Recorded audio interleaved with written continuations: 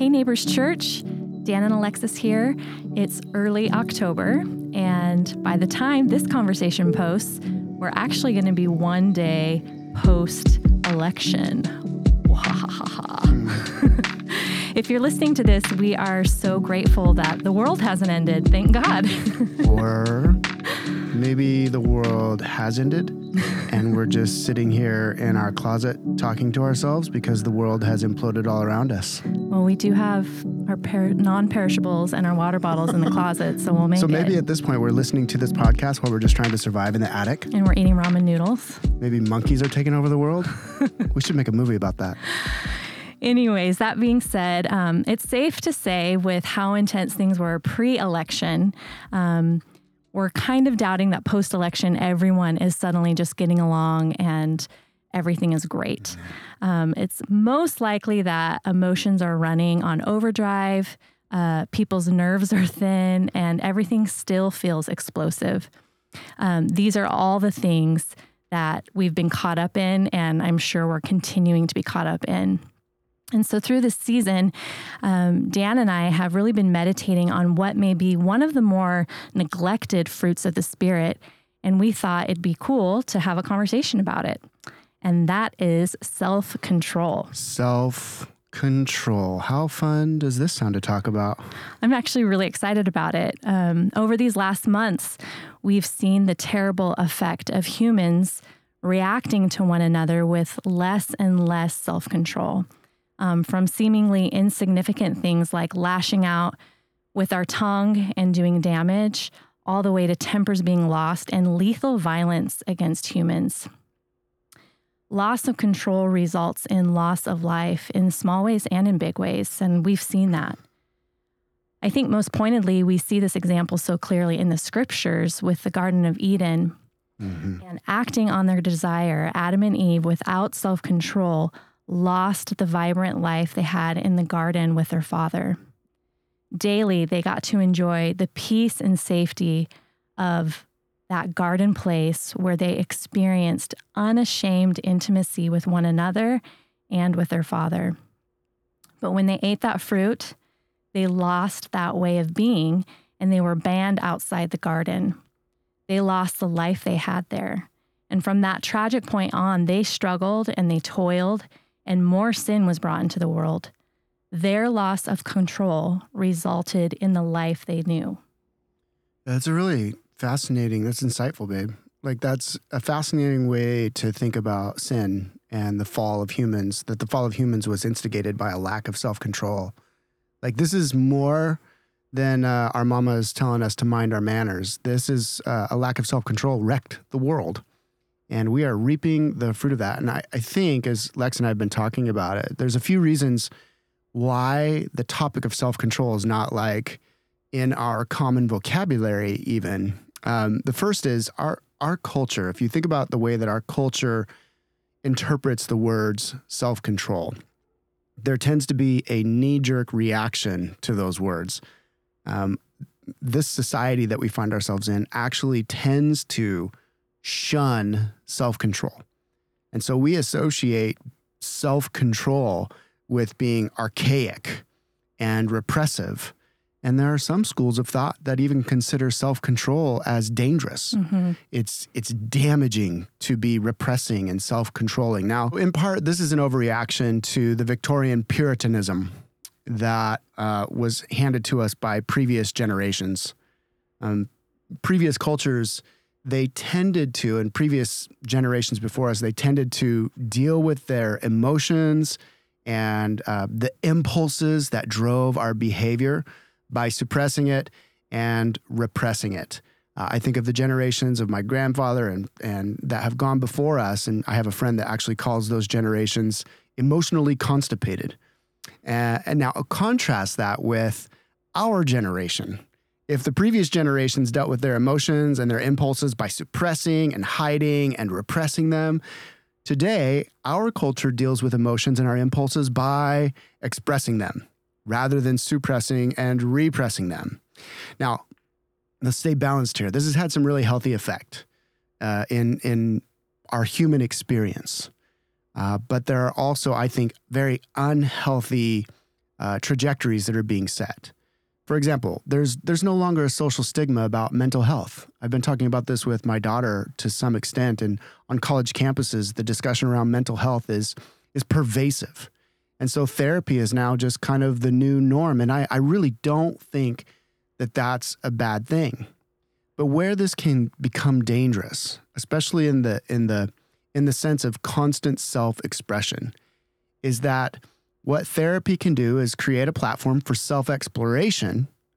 But if that therapy does not include principles and tools that create self-control for self-expression, then biblically speaking, our soul won't heal.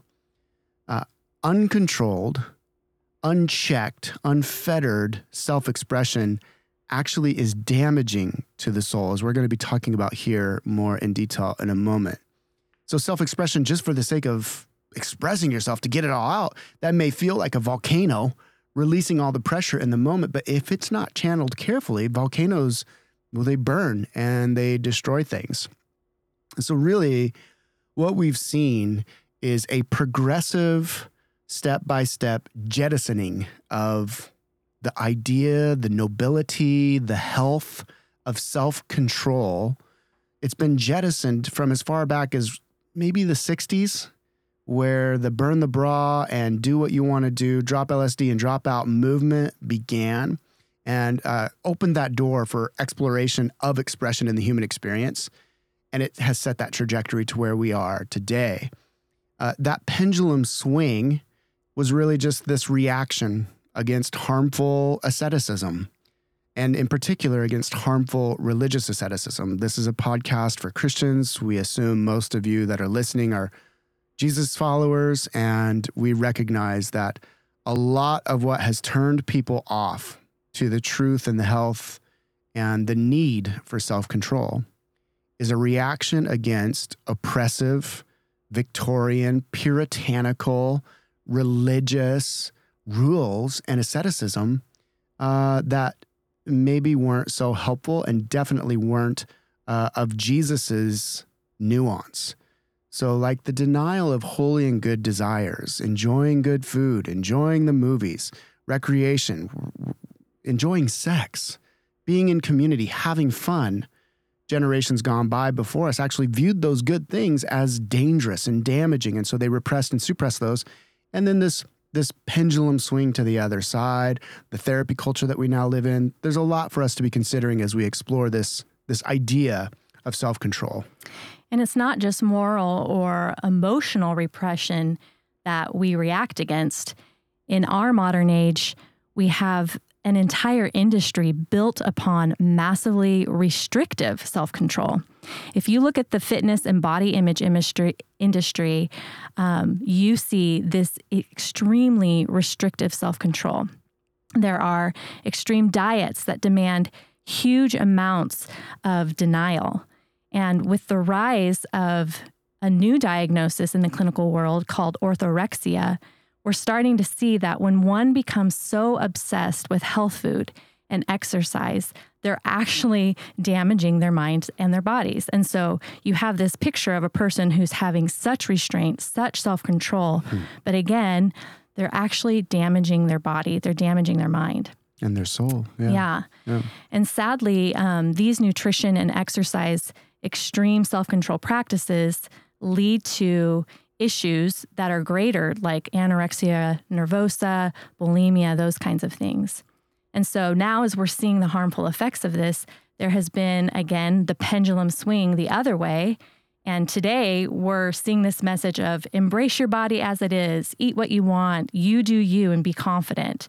And while there's so much good... Yeah, there's really a lot of good in that. Yes, there's so much good with it. There's still harm if there isn't that balance and self-control within that. And so you'll notice that as we're talking about, there typically tends to be the pendulum swing. If something was repressive, it swings to excessive. And so we need to have balance. Yeah. Everything within Christian orthodoxy, that is right belief, true belief, lined up belief, orthodoxy, and Christian orthopraxy, what we practice, right practice, or lined up going with the grain of the universe practice or behavior. Everything within Christian orthodoxy and orthopraxy, as Jesus followers, it sits always in balance.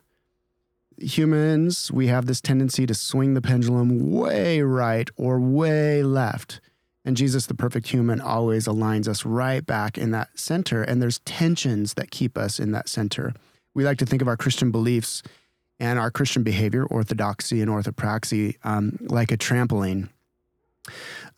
Every spring has to be in place for that trampoline to function the way it's supposed to. We all had that friend. We'd go over to their house and they had that like shoddy yard sale trampoline that had 15 springs missing. And it was just a bummer. You just hated getting on that thing. But we all had that friend. They got the brand new trampoline, that house that we all wanted to go to, the brand new trampoline, like every Christmas. Springs were so tight. That thing was just pulled tight and you'd get on that thing and launch into orbit. All the springs of Christian truths and Christian behavior, they have to be in constant tension, pulling against each other. And that tension is actually a good thing. Everything needs to remain tensioned in our Christian life. So for example, we're big on silence, but not just for the sake of being still and quiet. That is tethered by the speech that we then are bringing into the world from our places of silence. Silence is tethered by speech. Speech is shaped by silence. Solitude, when we go to be alone, for the introverts, we love, but we have to be tethered by a discipline of being in community. And then for the extroverts, you love partying all night, you get energy from being with your friends. You need to practice tethering that discipline of community with times of solitude. Fasting is always for the sake of creating self-control so that you can feast, and feasting always should lead to times of fasting. You see these tethers that hold us in tension. So to grow in self-control, we just want to walk you guys through some meditations that have been helping us frame this up and think about it. And the first is, it's not going to be super popular, but this is the best starting point. A lack of self-control is sin. Adam and Eve, they wrecked the entire world. The entire cosmos was wrecked because of a moment of a lack of self-control. Sin is simply the dethroning of God, as Don Carson calls it. And Ignatius would say that sin is our committed belief that God doesn't have our highest happiness in his heart. And so it causes us to do things without control and without faith that wreck our personal souls, our lives, our relationships, the people around us. A lack of self-control is sin. The very first, and I would say most egregious murder we have in the Bible, right after chapter 3, in chapter 4, post-fall, is Cain. He loses self-control and he gives himself over to murderous envy and he destroys his brother. And we have seen that destruction, human to human, since that moment. Mm-hmm. The biblical perspective is that all of us have now, because of sin and the effect of sin, we have disordered desires. We have holy and right and aligned desires, and then we have deformed and disordered desires. And our inner emotional activity and impulses, where those desires and impulses are disordered or deformed, the biblical narrative, biblical authors, and the great spiritual masters and teachers throughout Christian history have all said those are not to be acted upon. There is to be restraint. There is to be an intentional control, not pressing down or repressing or ignoring, but a spiritual self-control of those disordered desires. Our separation from God and the sin within us, it confuses these desires. And sometimes it's very hard to discern because those desires and those impulses are extremely powerful. This is why silence and solitude become so important, to investigate and explore those inward motivations that are so subtle and so powerful. We believe that certain behaviors or achievements or attainments of material things, those are going to satisfy. And so we go after it without restraint. James, the brother of Jesus, he actually says that those things that drive us, that's what leads to war. A lack of self-control is what leads to the wars we see. James says, James 4, 1-4, what causes fights and quarrels among you? Don't they come from your desires that battle within you? You desire, but you don't have, so you kill. You covet, but you cannot get what you want, so you quarrel and fight. You know, this desire piece in the context of self-control is complex. It's actually pretty nuanced. The example from the James passage we're using is desire gone awry. Jealousy and envy lead to rage that then leads to murder. But the desire for something in the case of Cain, for example, was a desire to have the same experience of acceptance as his brother Abel did. And that desire for acceptance was not bad. Yeah, I've honestly always felt bad for Cain. It's like that passage, the longer you ruminate on it, you're like, yeah, I totally empathize with Cain. I would want the same acceptance. And that desire was a noble, God-given desire. And so the desire for acceptance is not wrong. We all want that sense of approval. Where it went wrong for Cain was when he didn't get that. He didn't get, his sacrifice was not accepted. He was unwilling to submit that desire for acceptance to God's way of fulfilling it. So one example of a good and normal and healthy emotion that can lead to sin is anger. So there are words spoken and behaviors that we observe, that we hear, that are honestly going to make us angry because they are wrong. And God is angry about those things. When we see a person innocently murdered, that should make us angry. That is wrong. And so the crux of the matter is godly anger should lead to godly action under control. But anger that's unleashed without self-control becomes violent and damaging, doing more harm than good. Yeah, there's a psalm, and I'm forgetting which one it is in the moment. The wrath of man will not produce the righteousness of God. And the wrath of man is that anger unchecked. You know, a huge one that we just can't put our heads in the sand about with self-control is Jesus' sexual ethic. And in our culture, the sexual ethic is do as one pleases as long as it doesn't hurt anyone else. Jesus' ethic was sex in the confines of marriage between a man and a woman. And this is huge. This is gigantic.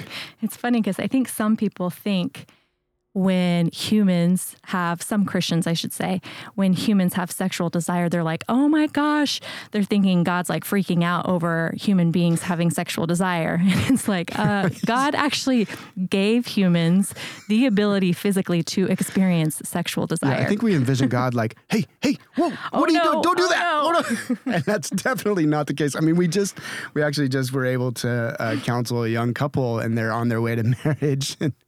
And this is the confusion that Christians have with sexual self-control and sexual impulse.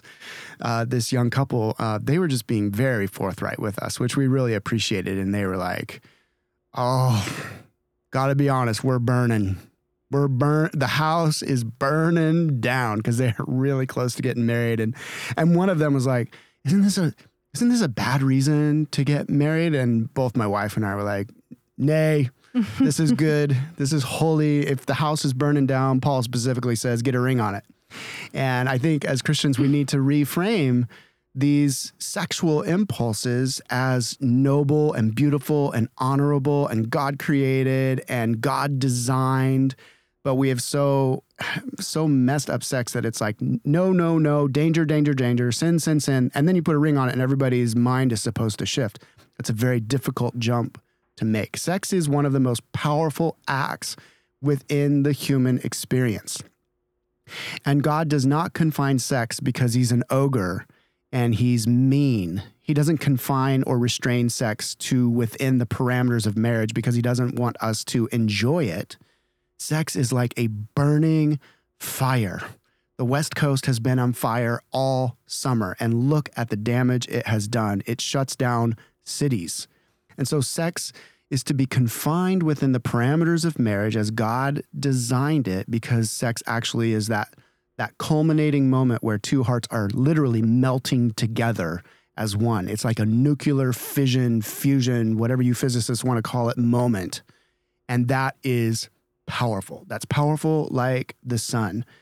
But when we let the powerfulness of sex let loose without restraint, without self-control, without the parameters that God has placed it in, we're fooling ourselves if we think that we can play around with the sun and not be burned down. And we see the effect of that tragically across our culture.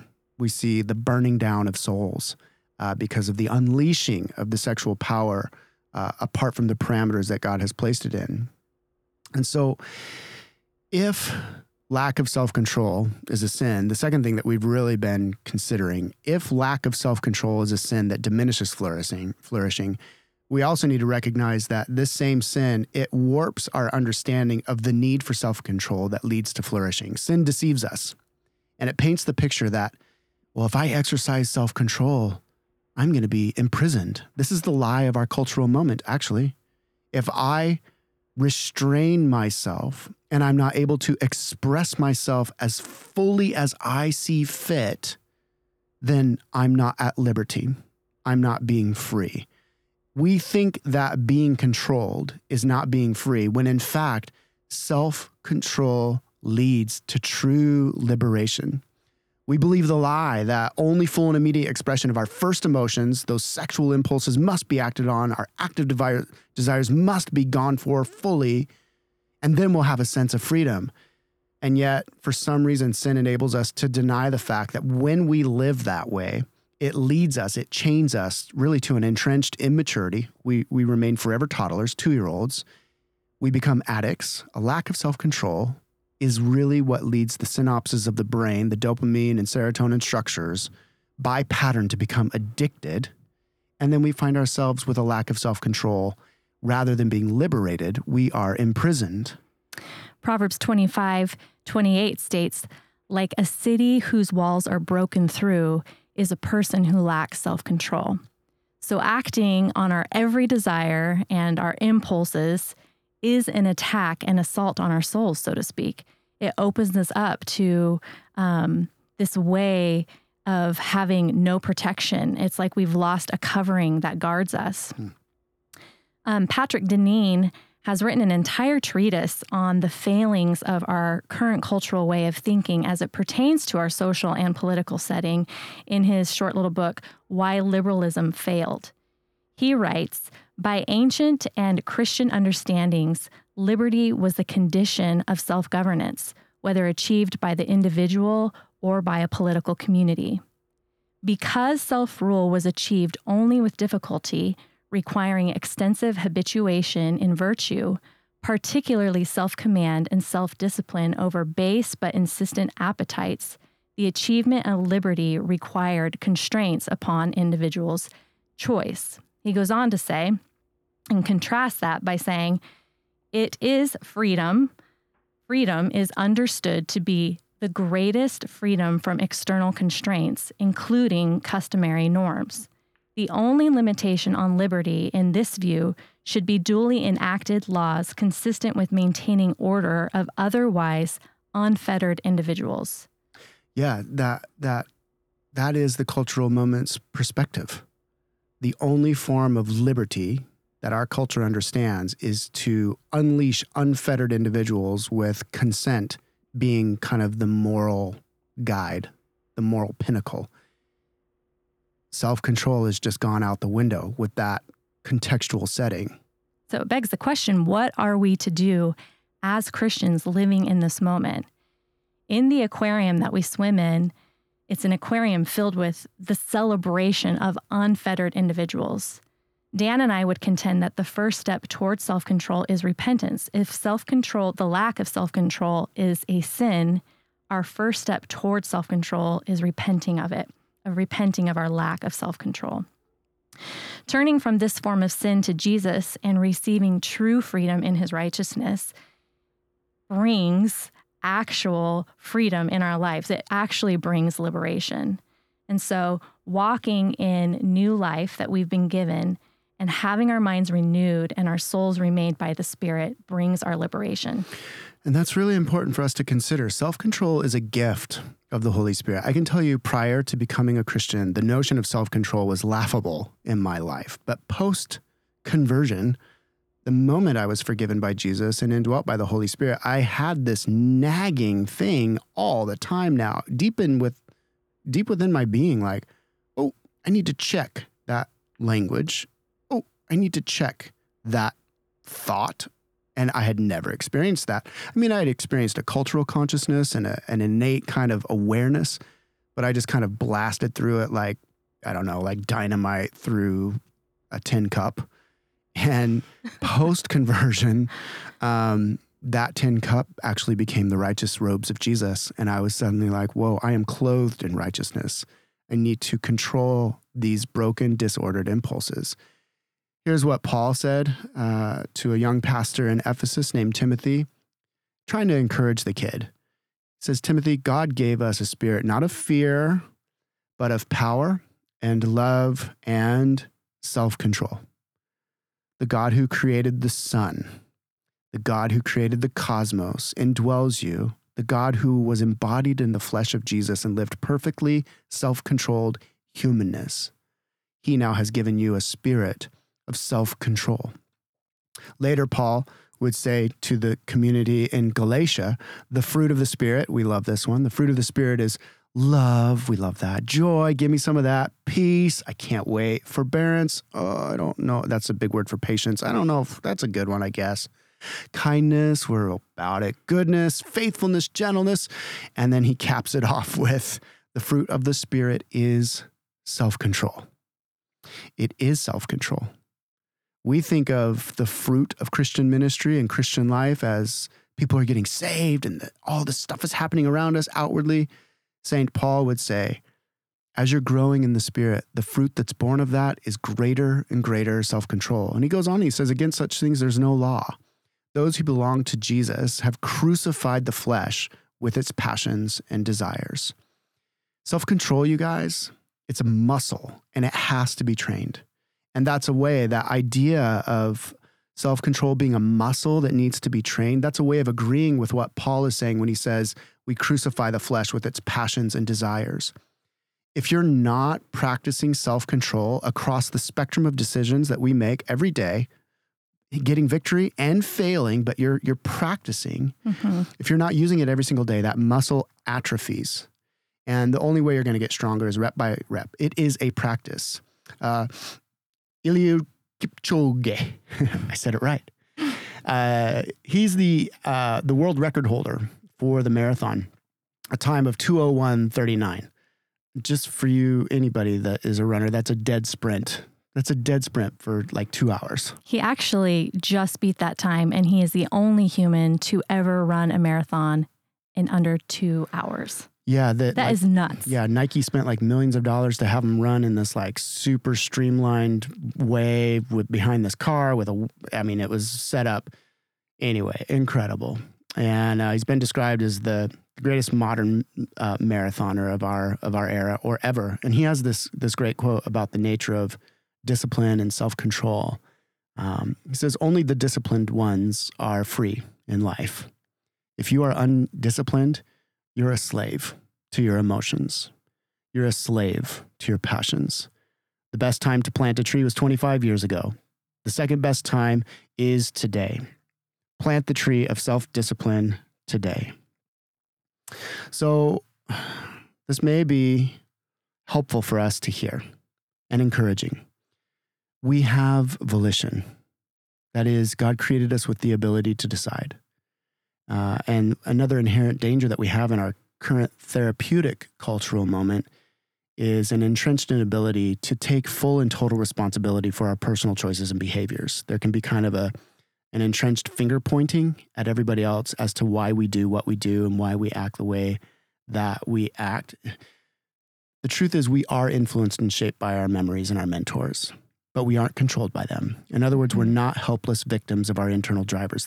That is not what the Bible reveals our anthropology, our humanness to be.